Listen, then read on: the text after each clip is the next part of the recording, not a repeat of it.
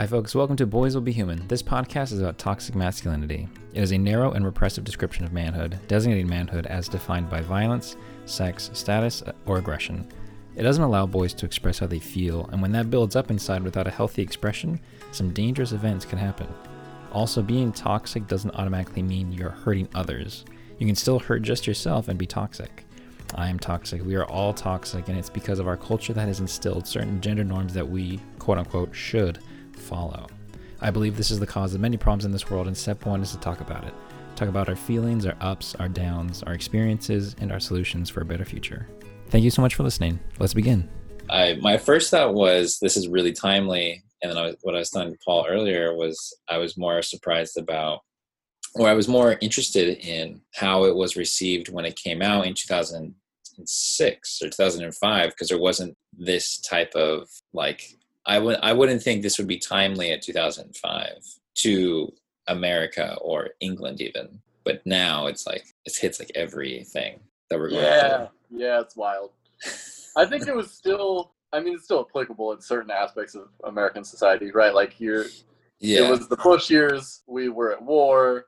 That war was fueled by fear. We were afraid of another 9/11 happening. So I think True. it was still very timely and applicable. Right now in 2020, it's way too applicable. It's way too that's tomorrow. This is the cusp of what is to come, Especially when they sent in the militia or the guards to take out all the people. I was like, this is Portland. I was just thinking that, or other, as well as other states, but as well as other cities. But maybe it's because I was so aware of what was going on today. I wasn't shocked at the imagery because it's happening. So I wasn't oh my God, what an idea if that could possibly happen. Right. I was just yeah, it's happening. which is unfortunate. I don't want to think oh yeah, this is fine. The world of V for Vendetta is happening, more or less. I had a moment where I was trying to sort of put my thoughts into some recognizable format, and just after about an hour was I can't talk about this movie in a clear-cut, clean way because there is so much going on, and there is so much that it's all we've all already been saying. The depressingly strong relevance this movie has to the way a lot of people have been feeling for the last few months. And like I was saying to Josh just a few minutes ago, it really, I don't think I've ever watched it and really felt the stakes of this thing before, truly in a real way until now, which was, it was hard because it really is so, we're all in such anxious, crazy, unknown states that it's really difficult to watch. I haven't watched anything super serious in a really long time because it's just so hard to do that. It's so hard to really put your mind to it and think about it. But what I really love about this movie, and I think that is something that makes it a little bit more palatable at this juncture, is the fact that we got to witness, when you watch this movie, especially right now in 2020, you get to witness this really stunning act of rebellion. It's really, the movie itself is an act of rebellion, but I'm actually talking, it's really... Yeah. When that train, I'm assuming, I almost just said spoiler alert, but I feel like people that are watching this or that are going to listen to this know how the movie ends. With the story. They're going to know. So hopefully it's not spoiling, but yeah, no, you're good. You're good. I had a strong moment of catharsis when that train hit Parliament and it exploded. I had a real emotional reaction to that moment, and I've had emotional reactions to this movie before, but that specific one was always there was I never really got it, I think, for what they were going for until this time. So it is really interesting to me that this is the first time that you've seen it, because, like I said, I can't imagine what it would be like to watch this movie for the first time right now. Because I think the main thing for me it would be hard to grapple with the fact that it's a 14-year-old movie. It's did this just get made within the last few months? It's... But I think that's the thing. Again, if you to go back to the question you asked me 7 minutes ago when I started talking, I think that what I remember from when the film came out, which I believe was initially supposed to be November, but they had to push it for some stupid reason. So I think it ended up coming out in March.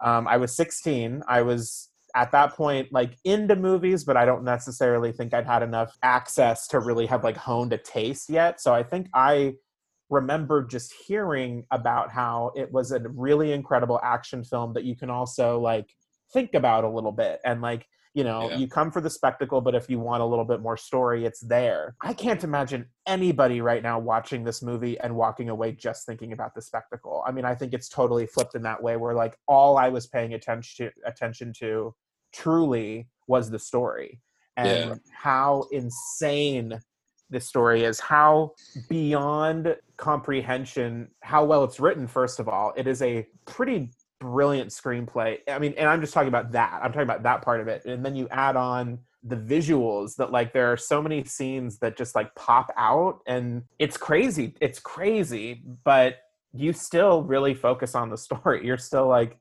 kind of forced to think about the fact that like, oh my God, this is, if we don't vote this fucker out in a couple months, like this is what's this is what is going to happen. This is the next step. And that's so hard to do, but also I think that's where the spectacle comes in this time, where it's like you still are able to enjoy the experience, because visually it's just an impeccable, it's so beautiful. And one thing that I will say about it first coming out, I don't remember ever being so taken aback than the first time I saw this movie, because the mask wasn't commodified yet and the mask wasn't everywhere. The visual of that face with the all black, I remember the first time seeing it, like literally not being able to take my eyes off of him, because it was just like, what is this? True, yeah. Victorian, I mean, the face is so otherworldly, but like somehow this movie, without ever actually seeing this person's face, like makes you, it's crazy. I mean, it's, I cannot begin. And this is how this is why I don't write notes, because like it just all sort of comes up. This is why the note taking was like, yeah, exactly. So I think, Josh, I mean, you said that you had some thoughts. I think probably, what were your sort of... Yeah, I want like initial reactions, just kind of like... Yeah. I enjoyed it. I wasn't freaked out by it, even though it's today. I thought it was so well done, but my first thought of everything was like, I wonder what this meant in 2006, like if it was crazy to believe. I was trying to think of it in the scope of the podcast as well, with toxic masculinity, and I don't know, I was trying to think of like the toxic characters. Obviously the Chancellor is the worst, and what's his name, the guy has no soul, he's like Creedy. He's the head of the Fingermen. And then I couldn't spot anything about V except for the fact that he like creates Evie by making that fake setup. What do you guys think about V? I guess we're trying to wrangle it into the podcast idea, but if not, I think he's incredibly toxic. Yeah, that was. If I'm being honest. Yeah, as you should be. No, please tell me, because I couldn't. Yeah, go ahead, Paul. I can't easily grasp it. So here's the thing about this podcast, and I think why it's such a fascinating conversation, is that toxic masculinity is not always something that someone has learned. And I guess learned isn't necessarily the good word, but V is someone who I think participates in toxic masculinity because he is the ultimate representation and a very multifaceted representation of the oppressed. And he's someone who is, and I think it's very interesting, and I never really noticed this until this time I watched it, is that you never, and if I'm wrong and I just missed it this time because I was so kind of overwhelmed, please correct me, but I don't believe in this film you ever actually find out what was wrong with V that landed him in the institution. Nope. And I think that is something very important, because why I think that is important is that, you know, if throwing some, okay, I don't even know where to start. Anyway, so V, I think that point definitely I think is really important. The fact that we never learn what his affliction was, or what the issue was that lands V in from what the film tells you is not just a detention center, but one of the worst detention centers. I mean, I remember a lot testing biological weapons on you. So yeah.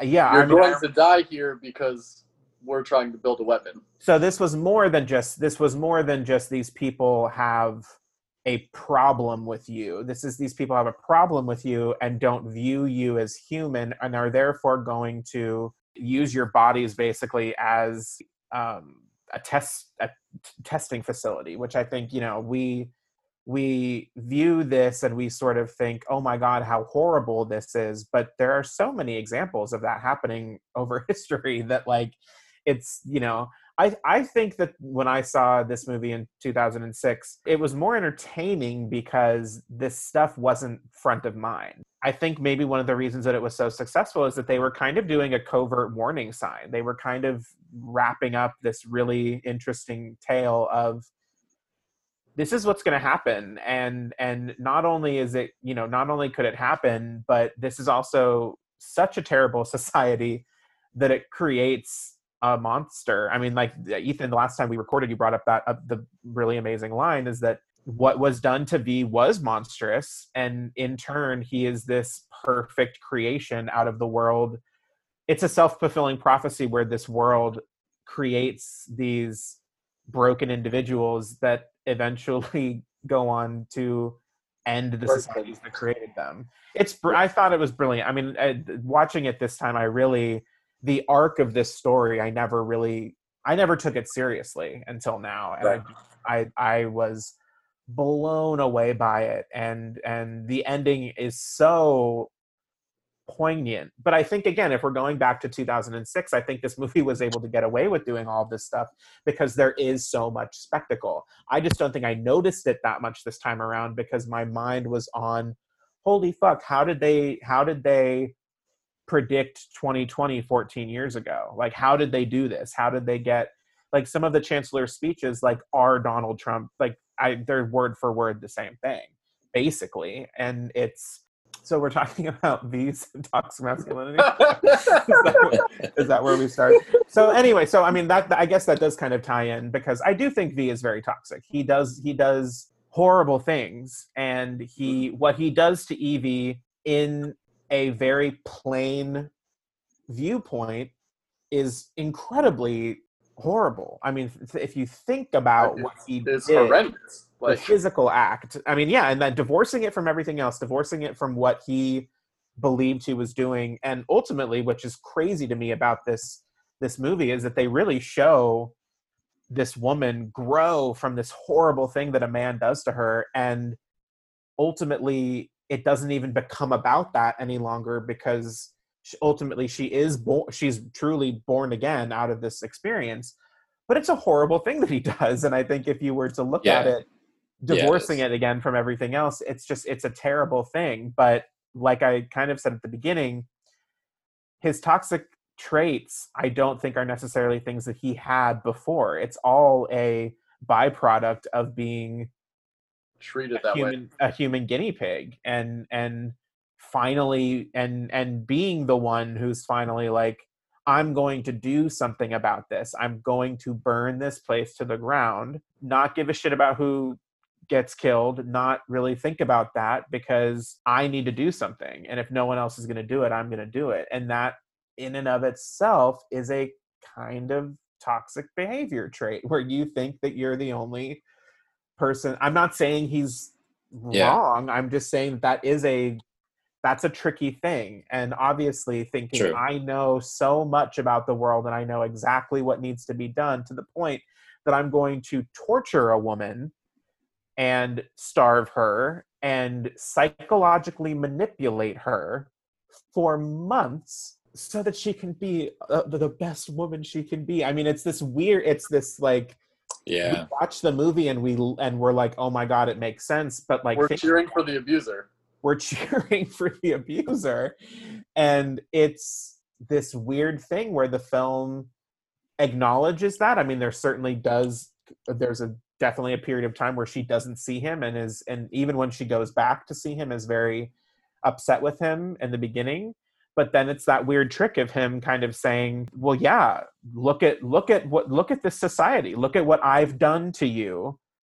And it's not necessarily something coming from his heart. It's coming from his experience. I think that's probably his most toxic trait, is that ultimately this is all coming from his experience. If the man who was V had never been sent to one of these camps, the worst camp, would he have still joined the resistance? Would he be fighting? Like, we don't know. We know would he have started a resistance. Would he have fought for it for 20 years before the culmination of this November the 5th, right? Like, yeah. So I think he's incredibly toxic, but it's a tricky one because it's not what you would expect toxic masculinity to look like. It's a lot more insidious. Yeah. Yeah. It's a lot more I mean, it's kind of in a twisted way. It's kind of like whatever experiments they did to him worked. They changed him in some way. They altered his biology.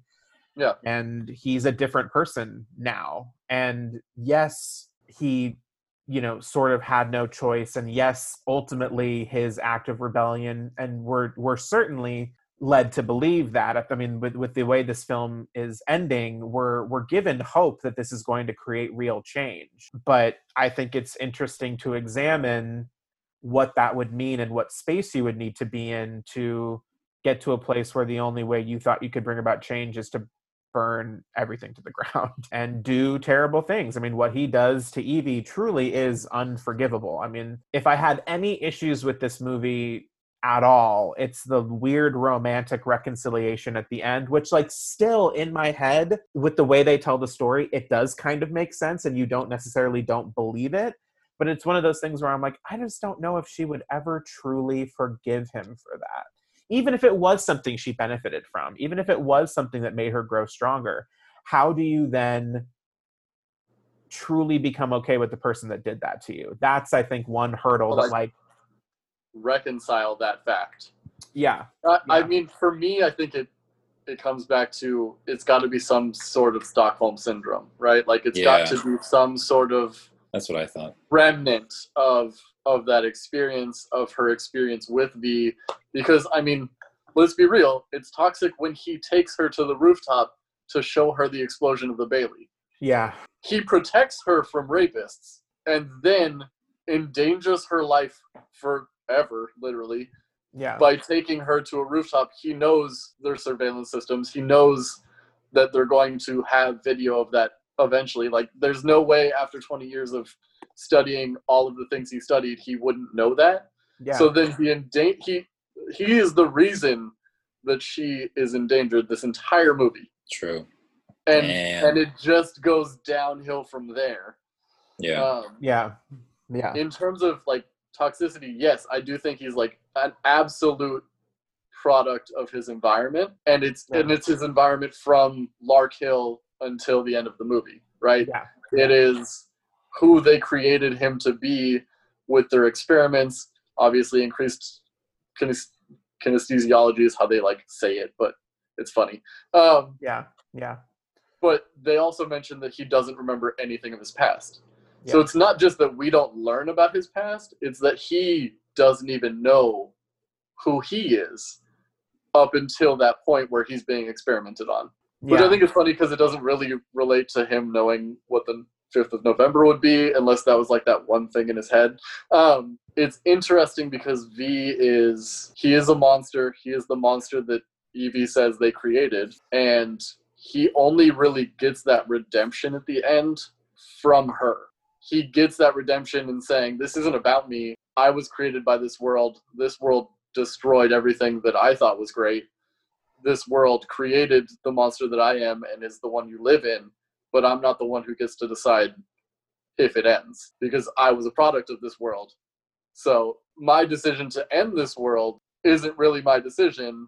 It should be yours. And so him giving her the control of pulling that lever or not at the very end, I think is his act of redemption, because he is an anti-hero. He is absolutely an anti-hero this entire time. He is a terrorist. He's also a freedom fighter. It's all about perspective. So it's like, yeah, you know, are we cheering for the terrorist that blew up a building, you know, that attacked Jordan Tower and killed all of those police officers? and basically anyone who got in his way that stood up to him to enact his end goal. I mean, he left it in the hands of someone he knew was actually able to make the decision for the right reason. He understood that he had become so engulfed by this. He was almost just as bad as they were. And he was no longer truly burning down Parliament for the reasons that he was he was saying that he was doing it.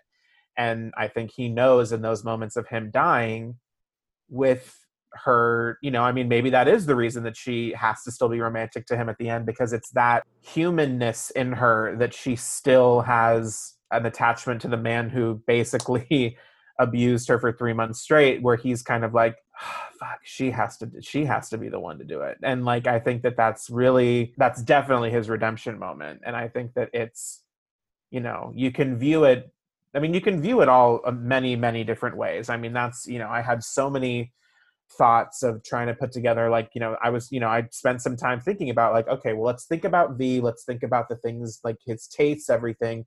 What was it that he was thrown into Lark Hill for? Because we never get a general, I mean, you know, we do get a sense of the things that the Fingermen are taking people away from, but we don't get all of it. And, you know, if you think back to events like, you know, previous times that human beings have been gathered up and, you know, sent off to die, it wasn't just Nazi Germany. Yes, exactly. I didn't want to go there, but there it is. And you know, it wasn't. That's the obvious relevance of this movie, right? Is like, I mean, absolutely.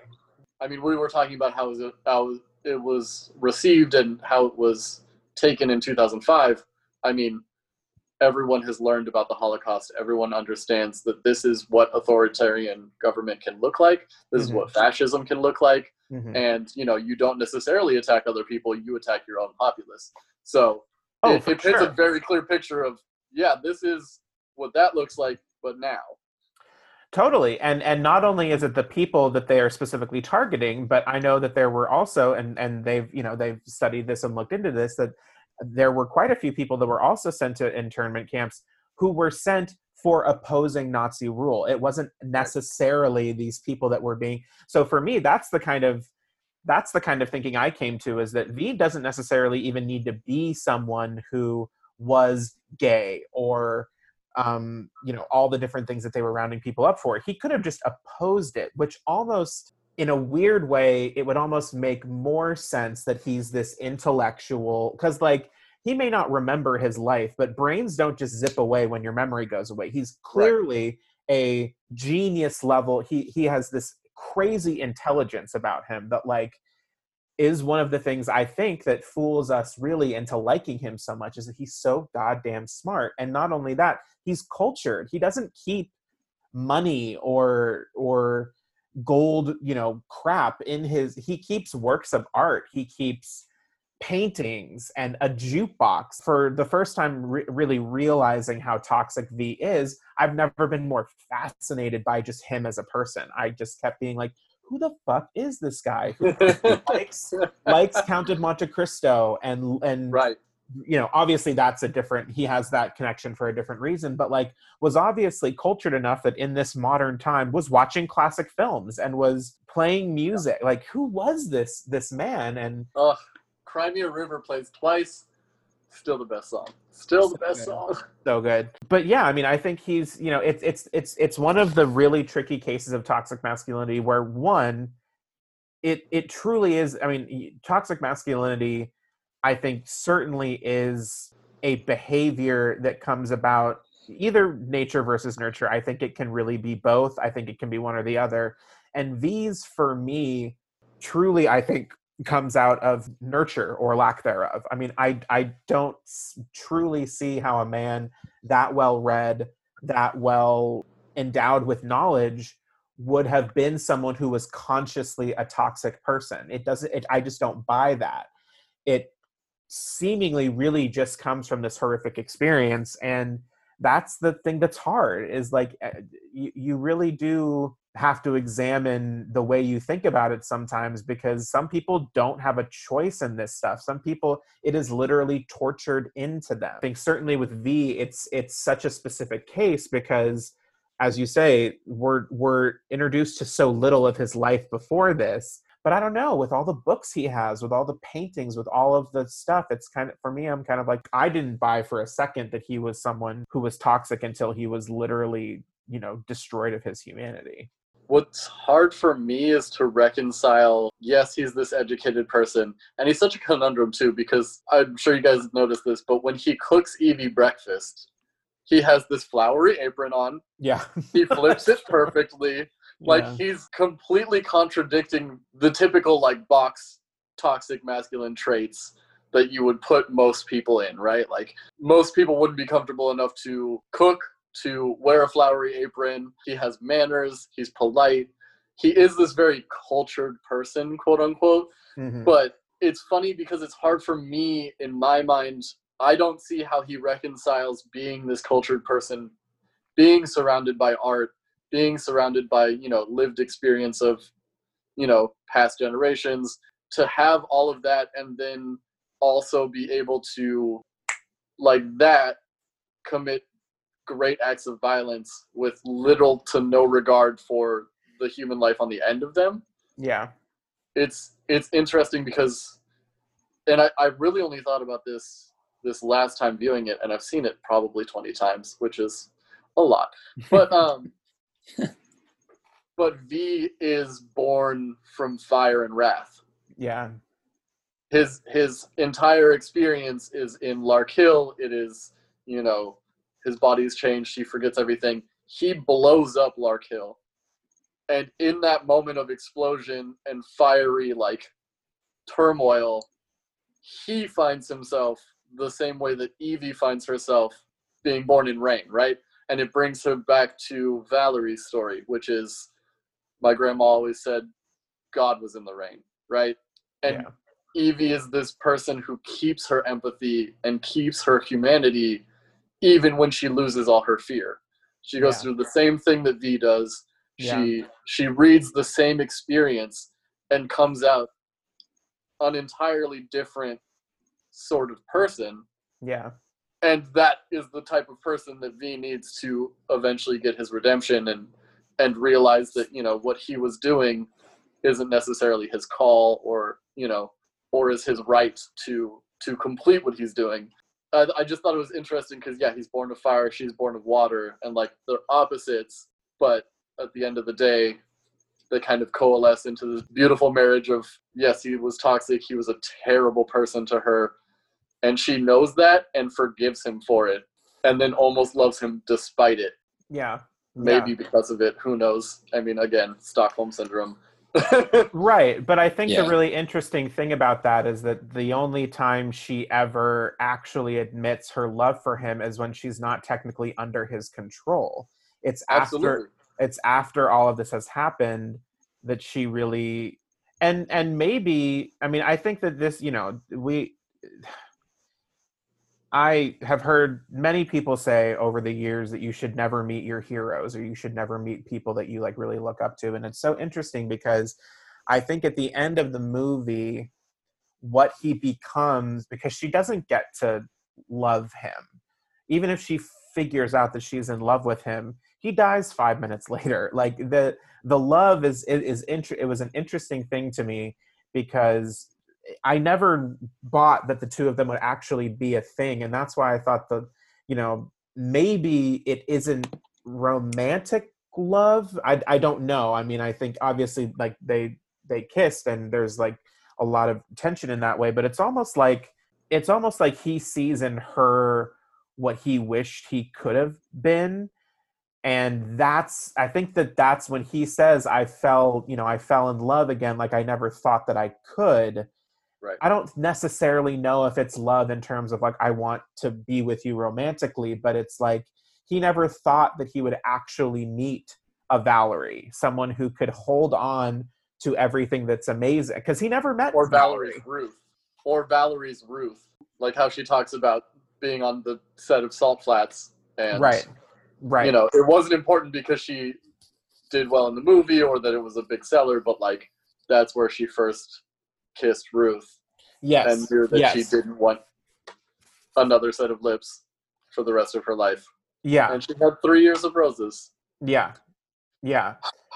So yeah, it's crazy. Josh, you want to jump in on You want to jump in here? I feel like this is very A and B, and you're just seeing what happens. Hey, I feel like that was last week with Parks and Rec, so I'm getting. We'll have to watch next time. We'll watch a movie that Paul hasn't seen. Maybe we'll talk about. Please. Yeah, no, I don't know. That'll be hard to find, I think. I know, yeah. That's true. To be honest, I didn't really care about V's past life because it's not what set his story forward for me. So learning that people could be homosexual to get in there, or just to, like, Evie's mom or saying like, oh, we go against what's going on, so they're going to go into there. For me, it wasn't about the idea of why he was in there. It was just the fact that they were there. And so when he got created, I was like, oh, okay, that's interesting, and then right. Yeah, hearing you guys talk about him now, I'm just like, yeah, that's very, very toxic.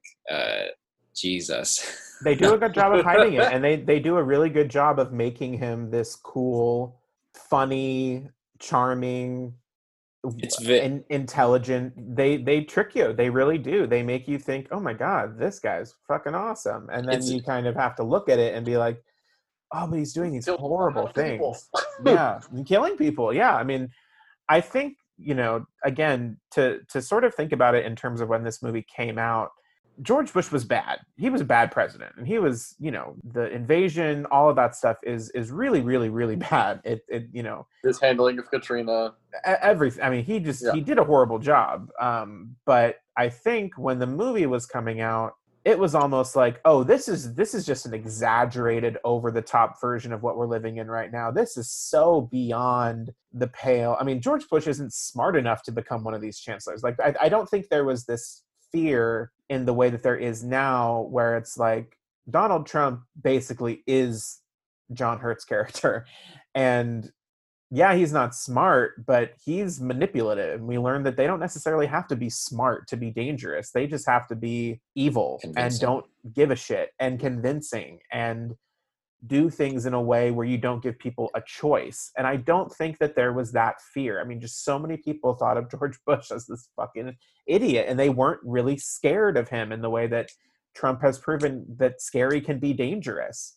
So watching it now, it's so much different, because I'm like, am I watching a movie, or is this like a deep fake where they've just put Donald Trump's voice into John Hurt's face? Like, truly, I mean, like, it's the kind of thing that it's so starkly aligned with what we're seeing right now, and it just wasn't in 2006.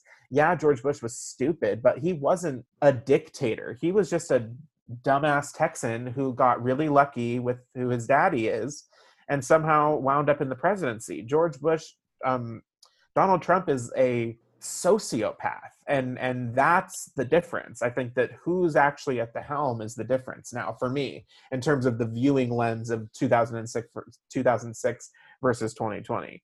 And it just wasn't as believable. I don't know, maybe I'm speaking from my own experience of being 16, but I never in a million years thought that V for Vendetta would happen when George Bush was president. Now that we're living in Trump's America, I'm like, we really do need to vote him out, because in 2 years, this could be the world we're looking at, because of how fucking evil he is and how much he doesn't give a shit about anybody else but himself. So it's again, I keep saying that I find it really, I can't even imagine what it must have been like to watch this movie for the first time right now. I think that's probably nuts. I don't know if I could have handled it. I probably would have had to turn it off halfway through if I was watching it for the first time right now. I would just been like, no, I can't deal with something that's so the world outside. I think if I watched it the same night I learned about all the Portland stuff and all of the National Guard going in, I'd be like, nope, too much. Don't do it. Yeah. But since it hasn't been, I mean, it hasn't been on my forefront, so that doesn't mean it's not happening, but it was just, I haven't seen it in the news, or I didn't see it on social media. I think I was more like calmed down from it. Like it wasn't in my eyesight. So I was just like able to get away from it. So that's why I couldn't watch 12 Monkeys, because it was like pandemic all over all the time. And then we started watching a show about a pandemic. I was like, hey, you can't get away from me. I couldn't do that. It was just like, I couldn't. Yeah. But yeah, with this one, I just found it fascinating to watch. I was not bored. I wasn't blown away. But I think that It was great. speaks to the fact that you're watching it right now. I think it would be really hard to be blown away by this movie right now because it's almost too timely right now. I think it's actually pretty good that it came out 14 years ago because one, I don't think they would ever make this now. They would never make a movie like this right now. No. And two, people would not enjoy seeing it. I think that's what I remember like I said, the prevailing attitude of a lot of these reviews was, it's amazing. And if you want to pay attention a little more to the story, you can, but you can still just enjoy it on a face level. I think that's flipped now. I don't think you can just look at this and just see spectacle anymore. The scariest part for me was the Gordon with Stephen Fry, where he was like, where he was making fun of the Chancellor. And then I was Dietrich? Like, what? Dietrich. That's his name. Oh, okay. I thought his name was Gordon. Well, or is it Dietrich Gordon? Gordon Dietrich. Oh, Gordon Dietrich. Okay. It's Daddy Dietrich when she's making fun of where she was the night the Bailey exploded. Okay. I was more terrified of the fact that he was like making fun of him, and then he was like, and then Evie was like, "Aren't you worried they're gonna come after you or something like that?" And he was like, "I'll do an apology. I'll do like a boring fundraiser, and then it'll be fine." And like late night talk shows make fun of our president all the time. Like people make so much money off of doing that. But then he gets attacked, and I was just like, why? I don't know. I was more terrified of like what that Chancellor was gonna do, thinking if that becomes here, what's it gonna do for us? I mean, I think that's fair. I think Dietrich's character is very telling.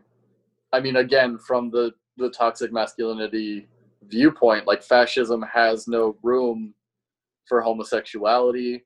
It has no room for other religions. It has no, like, it shows you that, like, these are the enemy. These are the other that we are going to hate collectively so that we can control you, right? Like, 6 million Jews were murdered during the Holocaust, but there were 5 million, homosexuals, dissenters, Muslims, like so many other people were murdered along with the Jews because they didn't fit that like Aryan look or attitude or be a good German by reporting your neighbor, right? Like Dietrich is this great, he talks about, men in my position are expected to entertain young, attractive ladies like yourself. That's why she was out the first night. That's why she got attacked by the fingermen, because she was going to his house to be entertained, men in power, that sort of thing. It's this very toxic role that he has, even though it's revealed he doesn't care. Like he does it because he keeps up appearances, because if he was to entertain the company that he wanted to, he would be in a black bag. He would have been dead years ago, according to this regime. So it's him hiding and becoming this, like, he's wearing the mask of a toxic masculine figure in, comedy and television because it's expected of him. But in reality, he has no interest in being this person. He's like this very well-spoken, like understanding, polite individual that like really does just want the best for Evie and takes in someone who he knows is a known fugitive, who he knows will cause him to lose his life if she were discovered there, not only for her presence, but for everything he has in his wine cellar, like the Quran, the images, God Save the Queen, which I love to this day because it's such a good, like, it's so good. It's such a very powerful, like, fuck you. Yeah. But he puts on this persona and he can't even be who he really is until Evie shows up, and it's like, come on, if you were caught here, like, you'd be the least of my problems. Yeah. Yeah. And he's not even, I was going to say that, I found that interesting, the fact that he was only arrested for those things and then they executed him because of the Quran. Yeah. And then I thought it was interesting that he makes the same breakfast as V. What is that called? I've seen it on Egg in the Basket. Okay, I'm not going to lie, this is an aside. I saw this movie when it came out, and I have made that dish ever since because it is delicious. It's very good. I saw it, and I was like, that looks amazing, and I'm going to figure out how to make it, and then I just have never stopped making it. Like, it is so good. Anyway. But I thought, oh, that's so funny that he's like, oh, well, Evie, I'm V, and I'm the person. But in the end, it's probably like an artistic choice, but he was like, I'm you, I'm everyone. And then they take off the mask and you see everyone who's died, including Dietrich. Yeah. And so I was the like, little girl who was shot by the fingerman. And yeah, I love that scene. And I mean, I was going to talk about it earlier because we ended up talking about the end, but I mean, we can just bring it back today. It's kind of why I think his past doesn't matter, because the whole point of his character is that he is an idea. He's not a person. And so everything that has shaped him is this idea that this government should fall, that, you know, governments should be afraid of their people shouldn't be afraid of their governments. And, you know, everything about him is designed to kind of be this anti-government, anti-fascism idea. And so that he represents everyone. And that last scene is so beautiful because it's every single person who you've seen throughout. It's the people in the bar, it's the people in the retirement home, the families, the two families, and then it's the people that are murdered or by that government, by the state, right? It's Valerie and Ruth, Dietrich, the little girl who's shot by the fingerman, like the little girl in the glasses who's killed. And I love that moment. I don't love that moment because she's killed, but I love that moment because it's when the inspector is talking about all it takes is one person to do something. Yeah. And then, you know, she's spray painting a V on one of the like listen report, whatever it is, I can't remember what it says, but like posters, and she gets shot, and it's the entire neighborhood is like has clubs and whatever they could find. And it's like they're no longer scared of death because they've finally gotten to that point where enough is enough. And it, like, not only is Donald Trump's fascism America like very relevant, but obviously during this time, during like after George Floyd, like after we've seen protests, we've seen more people of color murdered by the state, literally. Yeah. These scenes almost seem more relevant than ever. Yeah. And it's a lot. It's definitely a lot, and it's hard to keep that focus on of like toxic masculinity because you really just see so much. I had a hard time with it too. Right now. Yeah. And like, shooting the little girl, like it's a little white girl, and like, yes, of course, the whole collective of the audience feels for that person, but then you equate it to today in America, and it's like so many people. If that was a girl of color, like, would they feel that same audience pull? Would they then justify the shooting? You know, would they then bring up past actions of that girl? Like, there were so many things that scene triggers in me, but then seeing her at the end smile after taking off her mask is like you didn't die in vain, but you still really did. Like, you did die in vain, but like, hopefully this brings about a better tomorrow so that someone else isn't killed. Absolutely. I mean, and I think there's another bit about the end, or not necessarily the full end, but as we're getting to the end of the film, it's this one thing that they did gave me chills like I've never gotten in my life. I loved how throughout the film, you're watching people watch television. You're watching the family in their house, you're watching the people at the bar, you're watching all of these people watch television. And then at the end, when it's November the 5th, whoever the director is, that brilliant goddamn director, shows you a bunch of those places completely empty while the TV is still on. It's all those places it's shown the whole time, and nobody. I literally, and I just got them again all over my body thinking about it. I'm not even gonna lie. I've never in my life had a more satisfactory moment of like, well, it's like you just said, planting and payoff with this movie is so fucking rewarding where you've been shoved these scenes of people watching TV the whole time and you don't really know why, and then they show you one thing and you're like, that is exactly why I've been watching these people watch television, to see the moment when they're not watching television and they're out there fucking doing something about it. And it's this, when he wants them watching television the most, which is funny because it's, you know, Chancellor Sutler, right? Yeah. He's on the TV. Yeah. And he's making this grand speech, and he's basically, you're gonna be treated as traitors. You'll be shown no mercy. And people are like, fuck off, dude. That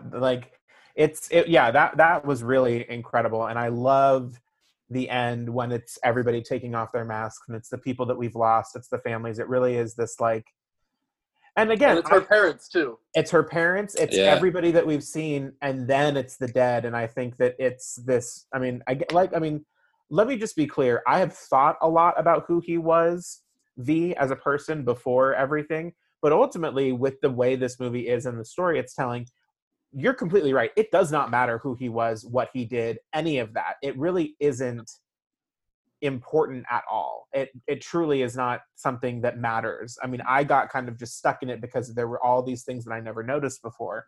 But ultimately, we do not need to know what happened to him because he is an idea. He is this, and I think it's great. I mean, this kind of ties it into the end again with Natalie Portman being the one to send the bus off. He was an idea, but he was the sort of vessel for this idea. And I think it's this amazing kind of metaphor of like, well, one person can't be the one thing. You have to pass on the idea.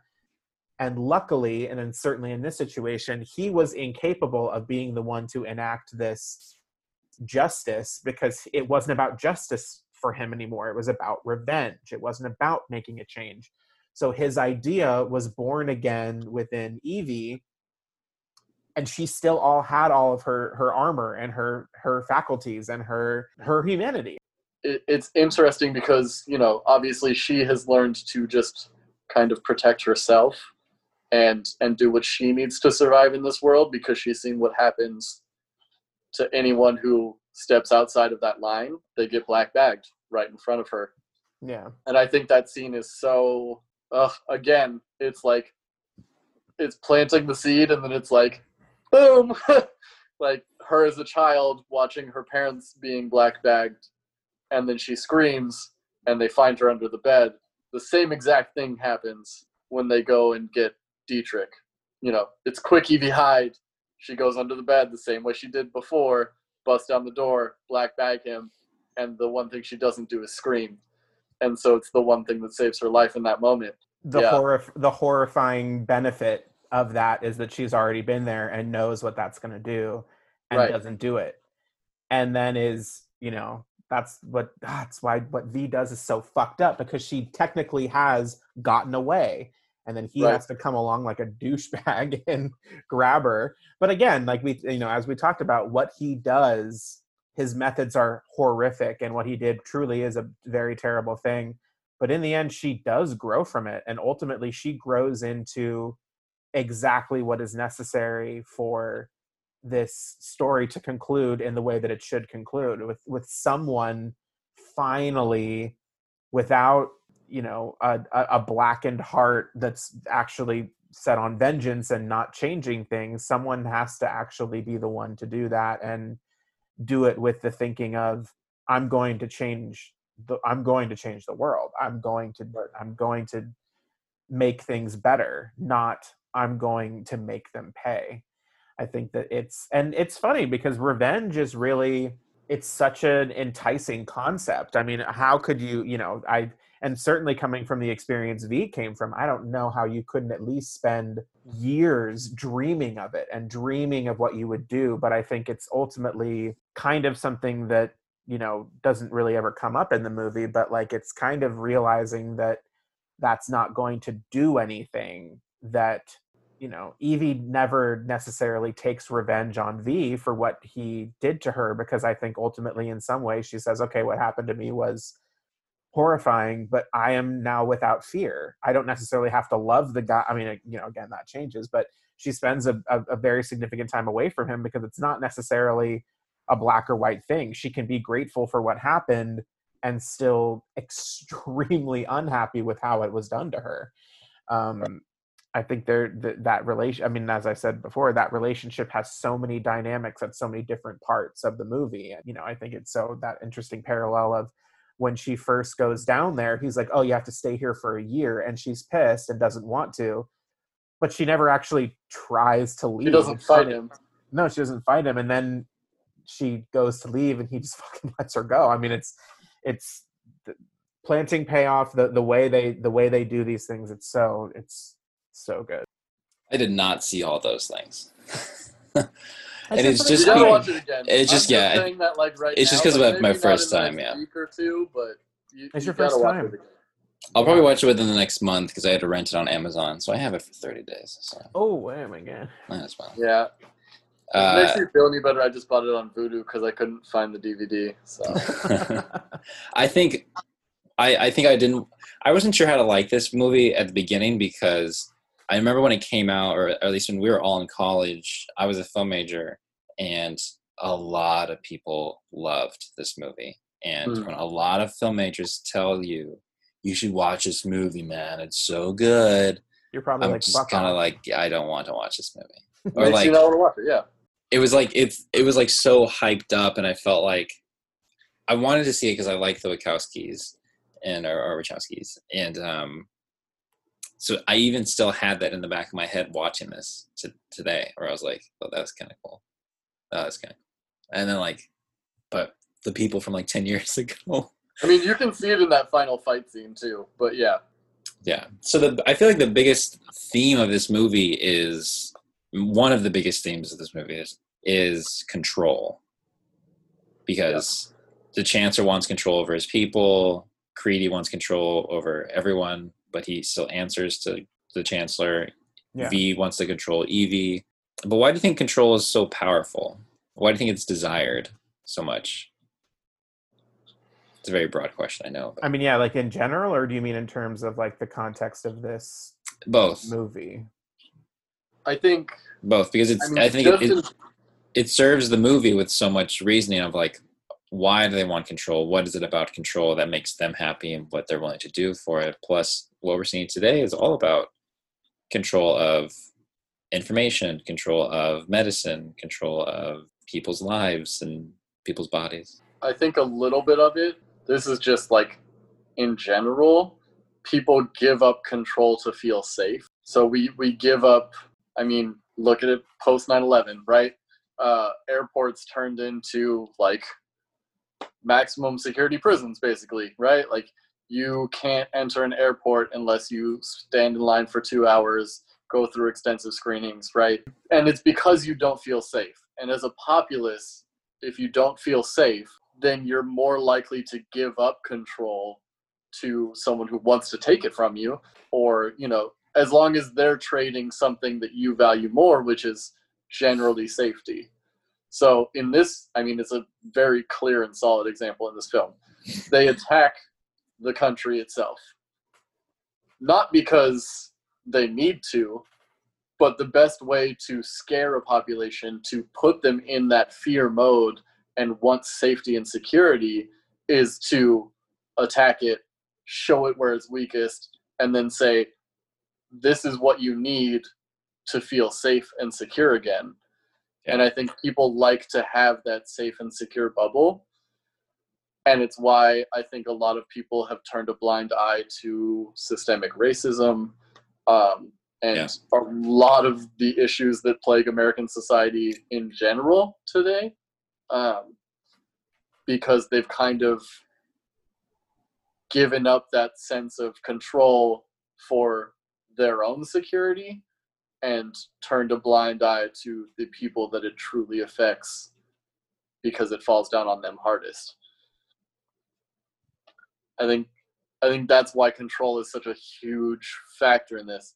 I don't even know that V necessarily wants to control Evie in any sense of the word.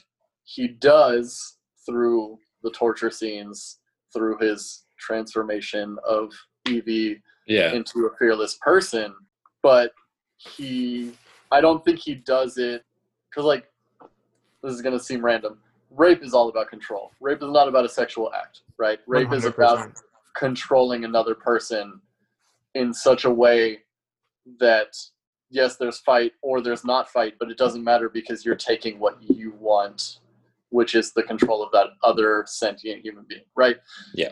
Disgusting, reprehensible act. I don't think V does that to Evie, even when he's torturing her, because he knows at the end of the day that he's not getting any enjoyment out of it. He's not wanting that control over her. He wants her to take her control back. And it's fucked up because the whole time you don't want him to keep doing what he's doing. Granted, as the viewer, first time watching, you don't know it's him, right? You think this is the government. He puts on all the different makeups and faces and voices. You think it's Creedy. You think it's a random Scottish guy. You think it's all these different people, but he wants her to take her control back, and he does all these same reprehensible things that were done to him. So it's almost like he wants her to regain that control that she's given up for security. But I think control is a fantastic fucking point, and I mean, Paul, take it away. Well, I think you've kind of hit the nail on the head. I don't necessarily know that it's about controlling Evie. I mean, I think it has a lot more to do about waking her up and kind of lighting this fire in her that it's kind of ironic that she's the person that he finds, because he literally kind of stumbles upon the perfect person to light a fire within. She already has been through so much. Oh, that's interesting. So it's funny because I've seen this movie too much. Right. The moment that she introduces herself as I'm Evie, he says it that way. He says, Evie. Oh. Of course you are.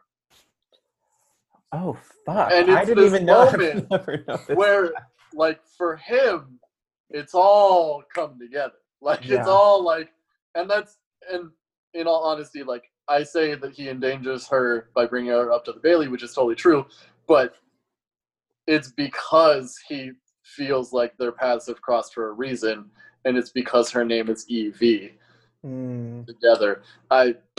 Anyway, yeah. Sorry. I didn't mean no. I mean, I never. I mean, again, I've seen this a bunch of times and I never caught that. But it's one of those movies that's kind of like a Chinese puzzle. You really do find new things in it every single time you watch it. I think Control is fascinating. I think certainly all the things you said, Ethan, on a macro level are definitely true.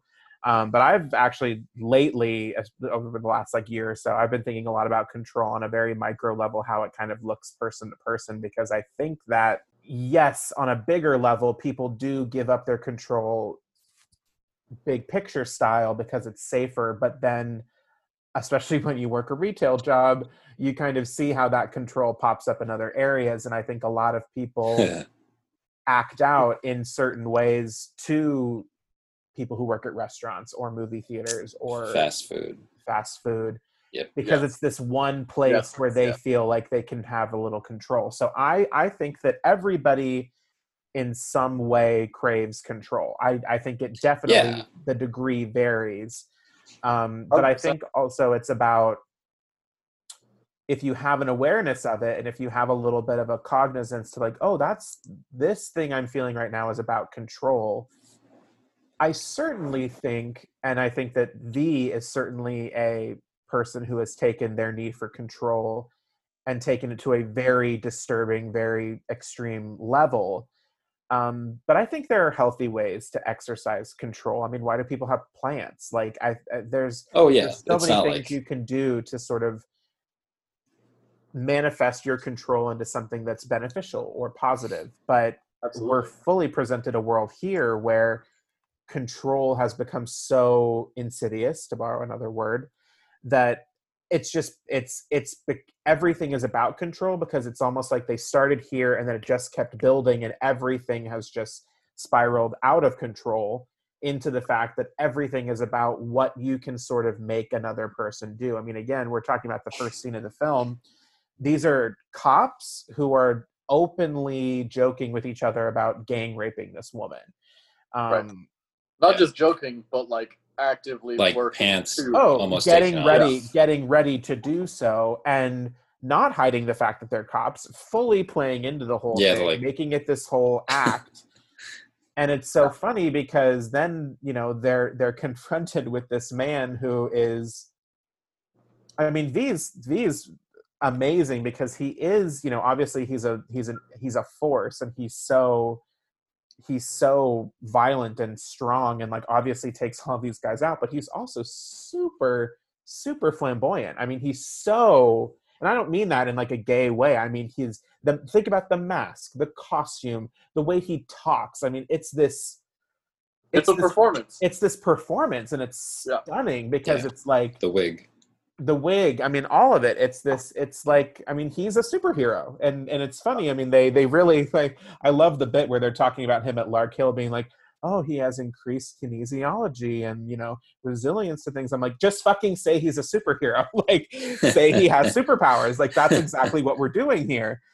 And it isn't until you break it down a little bit more that you're like, he is a superhero. He has a cape and a costume and a tool belt and all of this stuff, but it's built out of this, you know, he's not trying to be Superman. He's trying to be the Count of Monte Cristo. He's this elegant, fancy, I mean, he's the kind of villain that you would see in like the 15 or 1600s, like those guys that were just, it was a performance. I mean, the whole thing is a performance. And it's funny because he's, I mean, you know, but part of the toxic part about him is that the performance, because he doesn't remember, it's almost the performance has become all that he is. It's all that it's all that's there is this, this idea. He's really an idea. I mean, I think that's, you know, when you said that earlier, I was kind of like, oh yeah, that's pretty perfect way of describing him, is that he's a concept. He's not a man.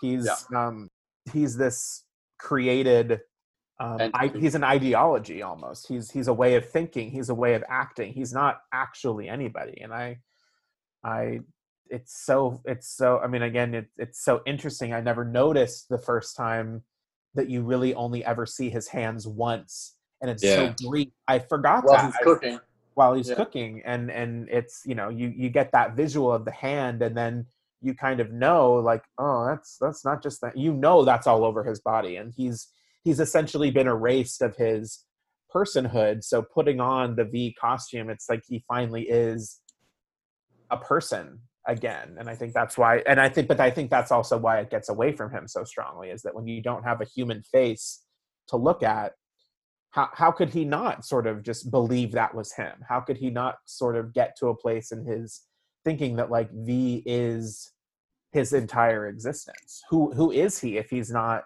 this character that he's created? I remember Gordon says to Evie, like, you wear a mask for so long, you forget who you are beneath it. Yeah. I was like, oh, dang, that's so true. And it's great because Dietrich's talking about him, or Gordon's talking about himself. He's talking about hiding being a gay man. Of course. And really it's poignant because he's talking about everyone. Yeah. Like every single person. We all tell a story about ourselves, and we act the way that we tell that story in our lives, and it's not always necessarily the truest form of who we are.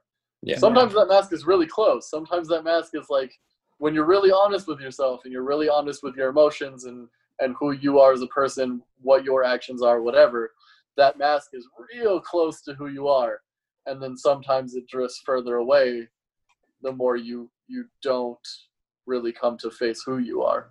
But it's never really actually who you are. It's never actually, like, it can be like, it can be like a centimeter off from who you are, but it's never the full picture. And I think that's, I mean, again, another great point is that I think that's possibly one of the other reasons that they decided not to go into V's past, because for him, it doesn't matter. But for Evie, it does. It does matter who she was. It does matter what her past was. It does matter that she had been not necessarily herself acted upon in this way, but that she lost everything because of this government. And in a different way than V did. V didn't have to necessarily watch other people go through it. He had to go through it himself, but he didn't have to have the pain of seeing his mother ripped away from him in front of his eyes. I mean, again, we don't know, but it doesn't matter.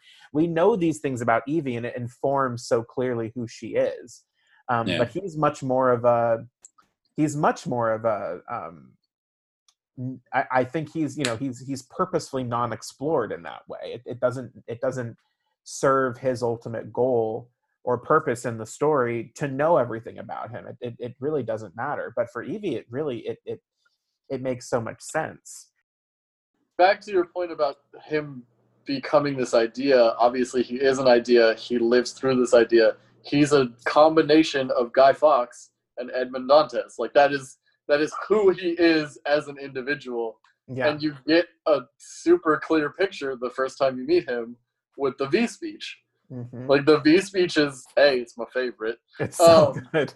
It's so good because if you actually listen to it and then or if you just look it up and read it, it all points to exactly who he is. And it's all formed by V's because that is who he has personified because he was in room 5 and they were Roman numerals. It's so, it's great.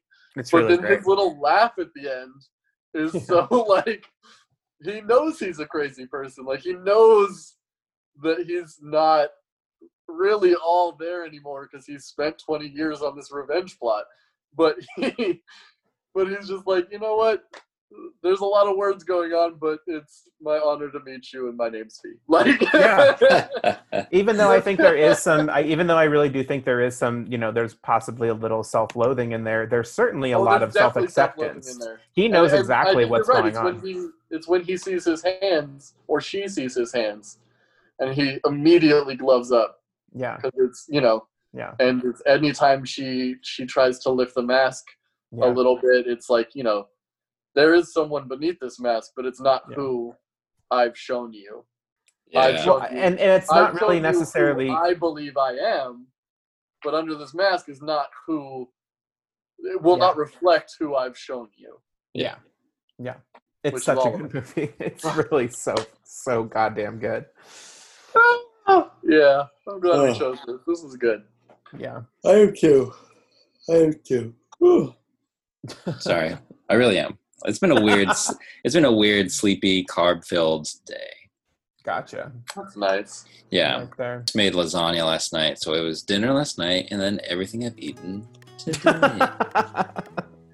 I hear the vegan ricotta cheese needs a little more salt. That was what I learned. Whatever. It's delicious. It's. So that's just her being a perfectionist when she needs to correct her recipes. Yeah. Yep. Yeah. It's very good. I'm not the biggest cheese snob. So I can't tell you what's a bad ricotta, but I don't know anything about that. Overall, I was it's delicious. It was very good. I love cheese, but I feel like I wouldn't be able to tell a good ricotta from a bad ricotta. Also, if it even remotely resembled the taste of ricotta, I'd be like, yo, that is a dope vegan ricotta. Exactly. I'm just saying.